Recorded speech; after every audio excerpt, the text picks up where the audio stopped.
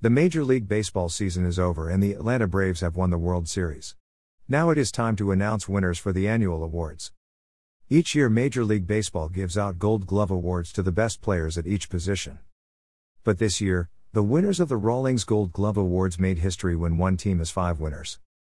The 2021 Rawlings Gold Glove Award winners are: First base, St. Louis Cardinal Paul Goldschmidt, his 4th. Houston Astros Yuli Gurriel. Second base, St. Louis Cardinals Tommy Edman. Toronto Blue Jays Marcus Semien. Third base, St. Louis Cardinals Nolan Arenado, his 9th. Oakland Athletics Matt Chapman, his 3rd. Shortstop, San Francisco Giants Brandon Crawford, his 4th. Houston Astros Carlos Correa. Left field, St. Louis Cardinals Tyler O'Neill, his 2nd. Kansas City Royals Andrew Benintendi. Center field, St. Louis Cardinals Harrison Bader.